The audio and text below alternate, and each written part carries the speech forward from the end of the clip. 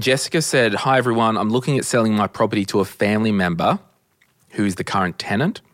This was the agreement all along to help someone who has always looked after me. They weren't able to purchase originally due to being a single parent, 2 dependents, low income.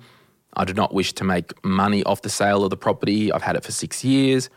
Are there any implications to selling the property for what's left owing on the mortgage, including fees, etc.? The mortgage is around 190 grand. So do you want to just chat about that, John? All right. So implications of selling for what's left on the mortgage, potentially there is. Well, categorically, you could say. Yeah. Worst case scenario.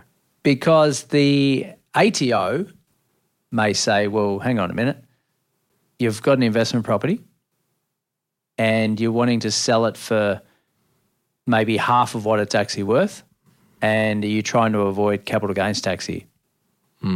Would be devil's advocate, first question. So that's one issue. The second issue is, well, not that it affects you, but it's now the new sale price for that type of property in the area, which brings everyone else's property values down because they're going off comparable sales. In terms of fees... But also whatever about the other person. Yeah. Yeah, if you got no thought about anyone else in the world, that's fine. But in terms of fees and agents, right, agent, do your job, sell the property. Doesn't need to because I can just sell it internally. No agent's fees, so I'm saving on that. I'll still need a contract drawn up, so you still need a conveyancer. But other than that, it's a pretty straightforward transaction as long as you're good for the money and the contract's legal.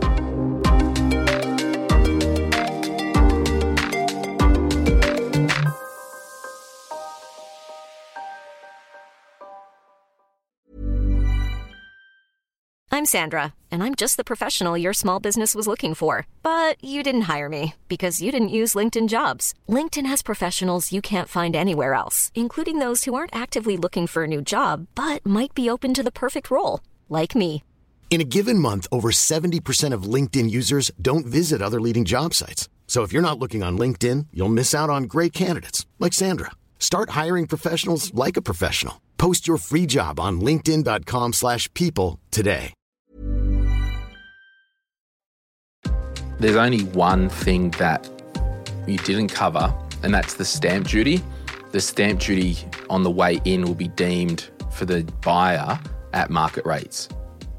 And this is, I don't know, just an interesting one to chat about because I actually don't know the answer. I thought it would be a lesser issue for the ATO because you don't have to sell things at market price. Like I know when it comes to stamp, they're going to say, look, and that's what she might say, hey, I'll sell it to you for $190. You'll have to get a bigger loan to pay the stamp duty because the stamp duty is going to be deemed at market rates unless they're a first home buyer and they don't have to pay it. But it is a beneficial change of ownership.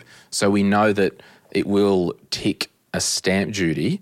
But you probably maybe only costing $1,500 to go to a lawyer or a conveyancer to do the contracts up and because you'll need to deal with, PEXA and all that with the bank and the mortgage and whatnot when it settles.